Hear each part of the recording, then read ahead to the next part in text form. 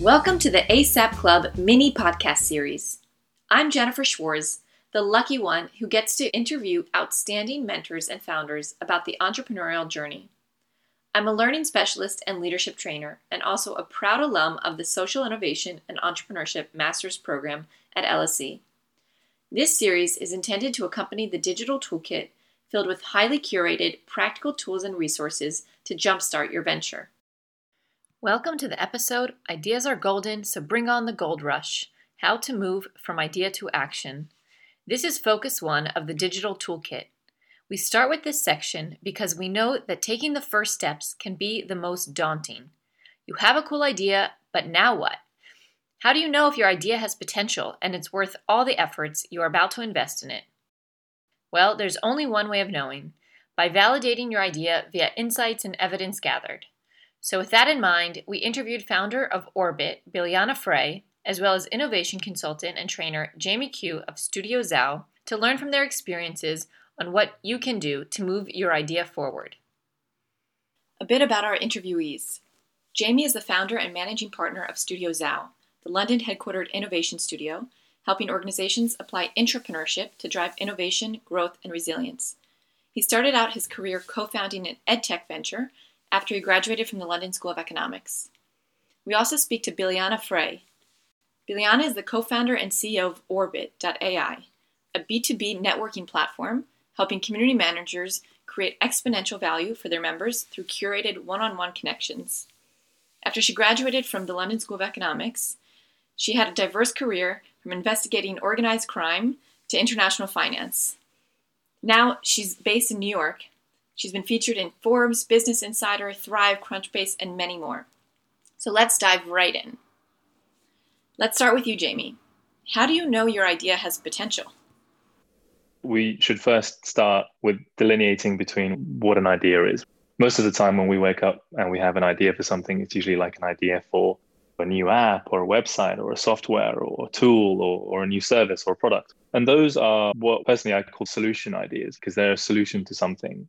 And in the work that we do, whether it's with large organizations helping internal entrepreneurs in organizations, or whether it's advising entrepreneurs on startup businesses, the very fundamental thing that we always say is step back from the solution idea that you have and think about the problem that you're trying to solve with that solution idea, and try and understand that problem as best as you can and investigate that, explore it, validate your assumptions around this problem, who has it, why they have it, how they're currently looking to solve this problem, and what's not working around that solution. Therefore, this kind of problem-first approach is the way that I personally like to think about whether or not a solution idea actually has legs. The very first question you want to ask yourself is, am I the only one who thinks that? So spending time to say, hey, this is the idea that I have, but before I jump straight into the idea, which is a very human instinct, being able to step back from that and say, who is it supposed to help, in what way, and noting down all of these beliefs that you have, these assumptions that you have around the target customer, around the pain points they have, around how they're currently dealing with these pain points, etc. And using customer discovery and understanding interviews to go and test and validate your assumptions through asking people questions about their experience to understand whether what you believe to be true really is true. And that really is the first step. That's going to be the real proof, because if you can then consistently see that through all these meetings and interviews that actually the need is there, then that's really what will prove to you with real evidence that your idea has potential. Because usually, from my experience and from working with a large number of intrapreneurs and entrepreneurs, about 70 to 80% of people who are working on an idea will go through that phase of interviewing and speaking with target users, target customers, and realize that they need to change their idea. They realize what they originally had woken up with as a thought actually isn't going to be viable because they didn't fully understand what the real need is or why. So it's very revealing, and it's a very important first step. Yeah, definitely. So I'm wondering if we could actually dive a little bit into the practicality of it. We talked about testing and we talked about interviewing, but can you give me your favorite tools in the toolbox for how to validate those assumptions that you have? Choose one or two of them and say, how would you go about doing that? So the most fundamental one is, as I mentioned earlier, a customer discovery interview. It's also probably the easiest to do because you don't need a lot of resources to go about doing it. So let's say, for example, you have an idea for a new product or a service, and you sit down to put that down on paper. You realize that who you're really trying to help are this particular customer segment, and you're really trying to help them deal with these frustrations or difficulties in their lives through this new product or service. You would then want to go and speak to people who fit that profile. What you put down on paper is what your beliefs are, what your assumptions are, and now it's time to go and verify whether they're true. It is a test. It doesn't maybe feel like a test, but is a test because you're putting an assumption to be verified or not. And you may speak to 30 people, and maybe only one of them reflects back to you the type of things that you thought were true. And 29 of them say, well, no, not really. I don't actually have a problem with that. The real problem I have is this thing. Or maybe they might say, yes, I do have that problem, but I deal with it pretty well with this workaround or this hack that I put together. And I'm not really interested in anything else. So even though they may have a problem, they may not be willing to pay for a solution that you build. So it's all these sorts of insights that you then gather from doing a customer discovery interview. And this is a test that, like I said, is very easy. It's very simple, but you do need to go into it with some ground rules. So probably the best resource is to read the MUM test. It's a very small book. It explains how you go about doing it. You can't be asking leading questions. The whole point of this is to explore the pain points. So you shouldn't ever really talk about your idea, your solution, or your product or service idea. And you want to peel back as many layers as possible. So you want to understand why they feel this way and when was the last time they felt that way and why that was, and gain concrete examples so that you can walk away from those meetings with effectively a good library of data, because this is what it's all about, is gathering evidence. So now let's get to some other creative ways that you can test an idea. The classic is the interview. You find some potential users who might similarly be experiencing the pain point, ask them some questions, but remember, make sure that the way you ask the questions is fitting and not leading with an assumption already. Can you give us some other approaches to diversify other than interviews? Just very quickly to mention another one, which is also on the cheap and fast end, is quite simply doing desk research. We don't tend to think of that as a test, but it is because you're trying to get information to verify your assumptions. One of the other ones that are a bit more resource intensive, but also probably going to give you more definitive evidence, will be the ones where you actually put a solution or a concept in front of people. As I mentioned earlier, with the customer discovery interviews, you're not showing them the product that you have or the app that you have, because at that stage, you're trying to validate the fundamentals, which is usually around the pain points.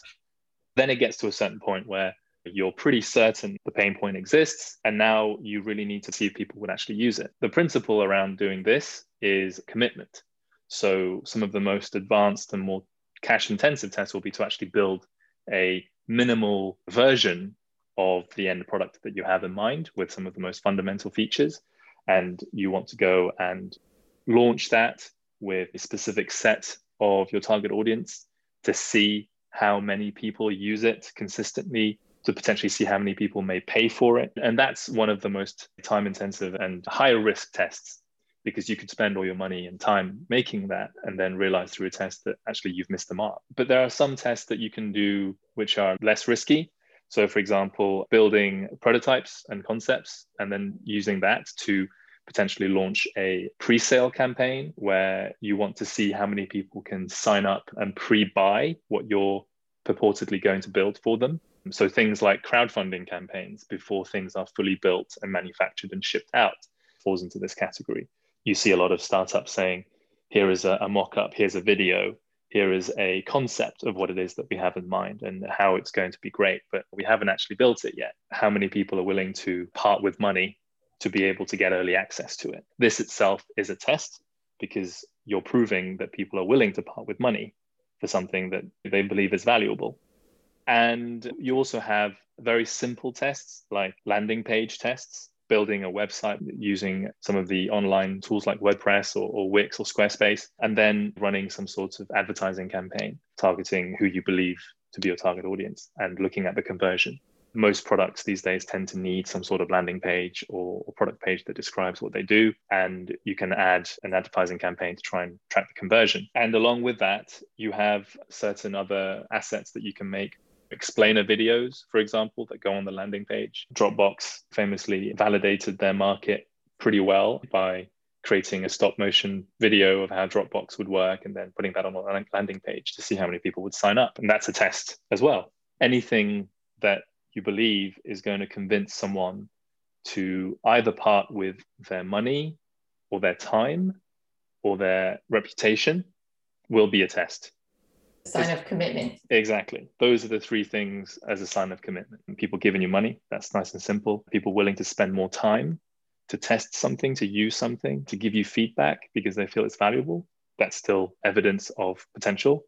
And reputation, whether they're willing to introduce you to other people.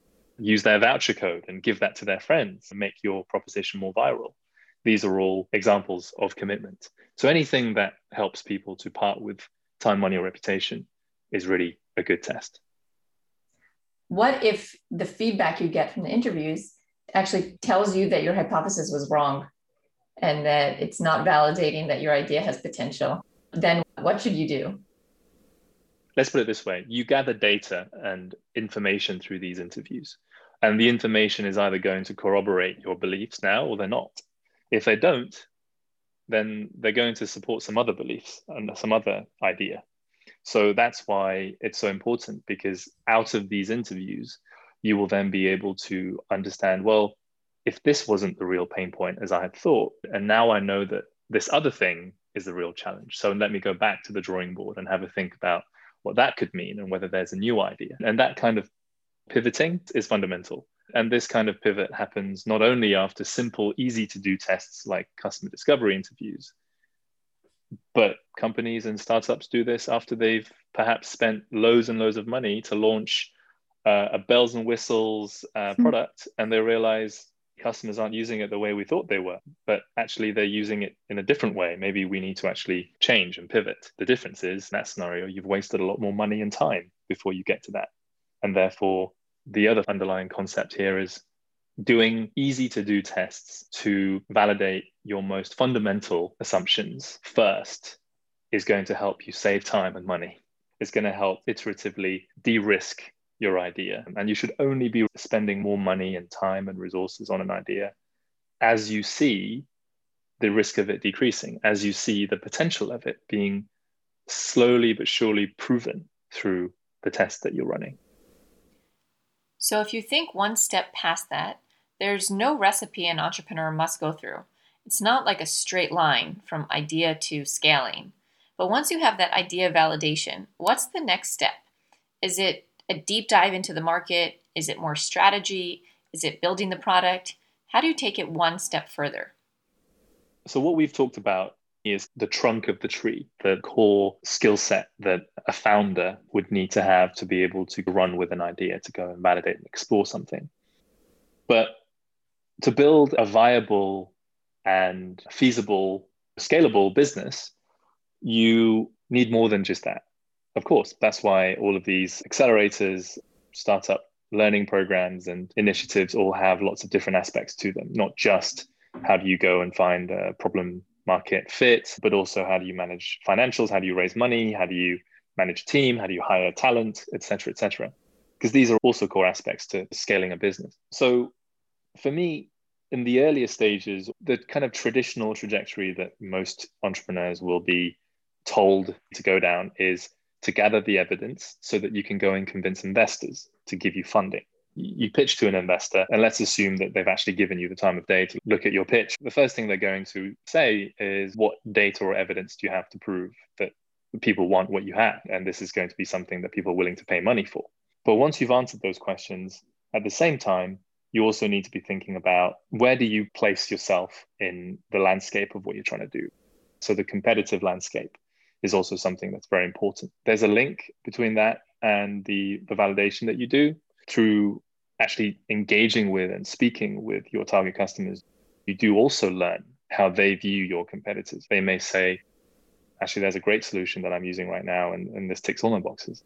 I'm not really interested in anything else, in which case one of your baseline assumptions has been invalidated. But having a good understanding of where you fit within the competitive landscape is very important. And the key thing here is to think about, from the perspective of your customers or your target users, how would they see what you're trying to do in relation to others? So not from your perspective of the value that you're giving them, but from their own words. Why would they choose you?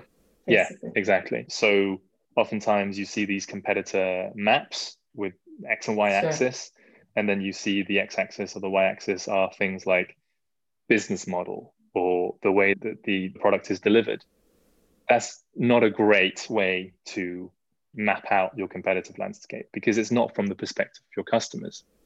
A better way would be to actually use the value proposition from their perspective to put onto these axes and show that there is a real gap, because that really would be facing the music. And oftentimes when you do it that way, a lot of entrepreneurs realize that actually there is very little gap or space that they're trying to target. Thank you so much, Jamie. So now we jump over to Bilyana Freye to get the perspective from a founder. Give us some context about Orbiit. What is it that you're spending day in doing? Orbiit, which by the way is spelled with 2 I's, .ai, because you're not a real startup unless you misspell your name. Essentially what we do is we connect the best people to one another within a community. We are a very smart matchmaker that seamlessly invites a community to stay in touch and forms those super meaningful, deeper connections member to member. And essentially the evolution of the product came from us having our own community, which we run using the usual tools of newsletters, in-person events, a lot of serendipitous interactions here and there.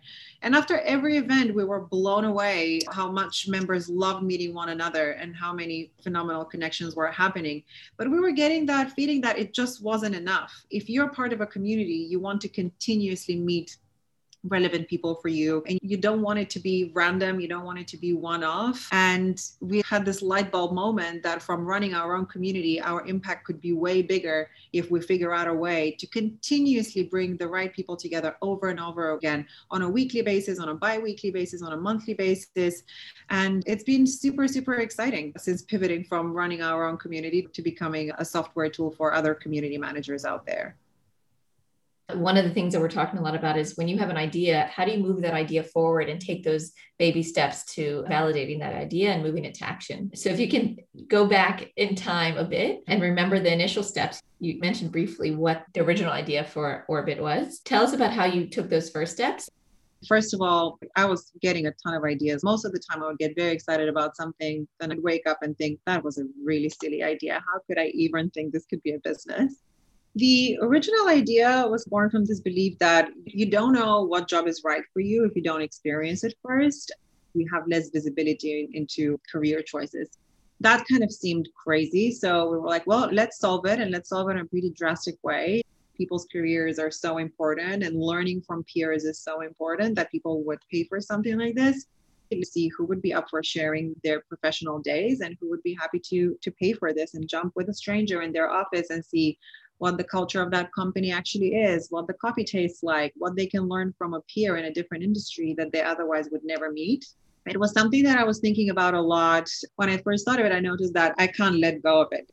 And then I started validating it in conversations with others. Not the mother question, like, hey, what would you think about this idea? And ask really close friends, but dropping hints about the problem in conversation. Like, what do you think is the problem with identifying the best next step for you? And how do you best learn? Is it from blogs or online learning? A lot more people were learning from people. I've always learned best from people. And then I realized, okay, this is not so crazy. I'm not the only one that really learns best from other people and also is very experiential. And then I identified a potential co-founder that had also switched a couple of careers, tested the waters, became close, shared the full idea. He was fully on board. So that's the other thing. When you come up with that vision, find the right allies early on. Literally then step by step was opening up to other people that I respected about the idea, investing a couple of hundred on savings to see what the brand could look like and get excited about it. And then once we decided to pursue it seriously, had enough even anecdotal market research that this could be a need, put the brand out there, put the vision behind it, and it just resonated. In a marketplace, it's a little bit about chicken and egg. Is it first about demand, then about supply? We knew that there's demand, so we prepared with 15, 20 hosts in New York, which initially were warm contacts or people that we thought would be up for being shadowed in more creative areas like founders, for example, or an Instagram fashion influencer and the founder of a food company, et cetera, et cetera. So we found the first 20 and then we put the website up and got the first booking. Someone found us on Instagram and it was the most exciting thing. I actually showed up at the shadowing experience being like, oh, I just had a meeting in the neighborhood to take photos and to literally see how two strangers are shadowing each other. The experiences like that are completely priceless. And then you get emboldened.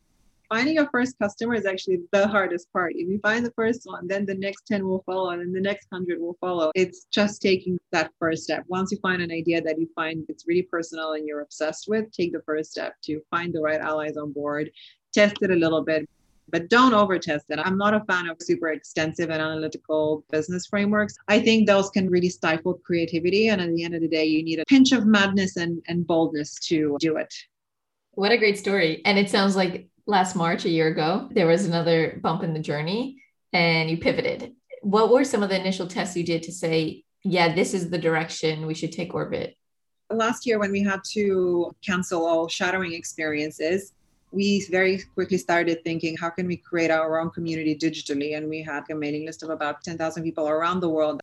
This idea of peer learning across industries really resonated with them. So we started very quickly experimenting and speaking to our hosts and shadowers. Hey, if you were to do this experience virtually, what would it take? The previous format was a day in person.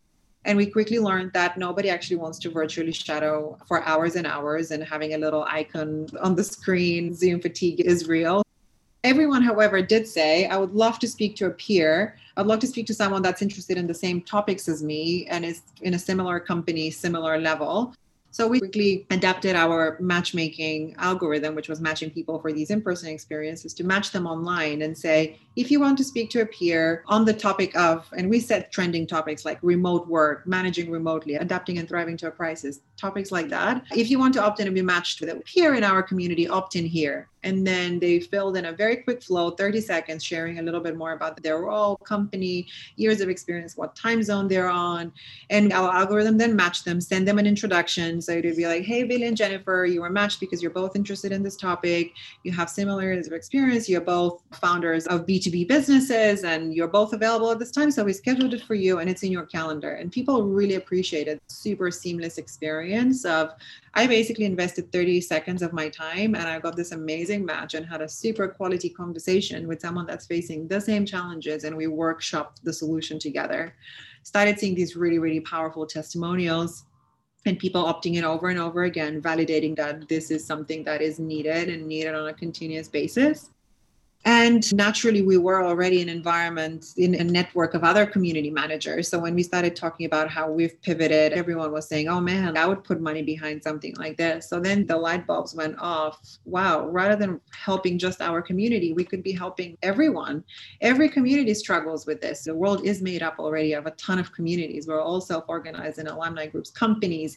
We love certain products and we're organized in groups of other customers that have the same needs and interests as us. We're passively organized and surrounded by the best people to help us. We're just not connected with them.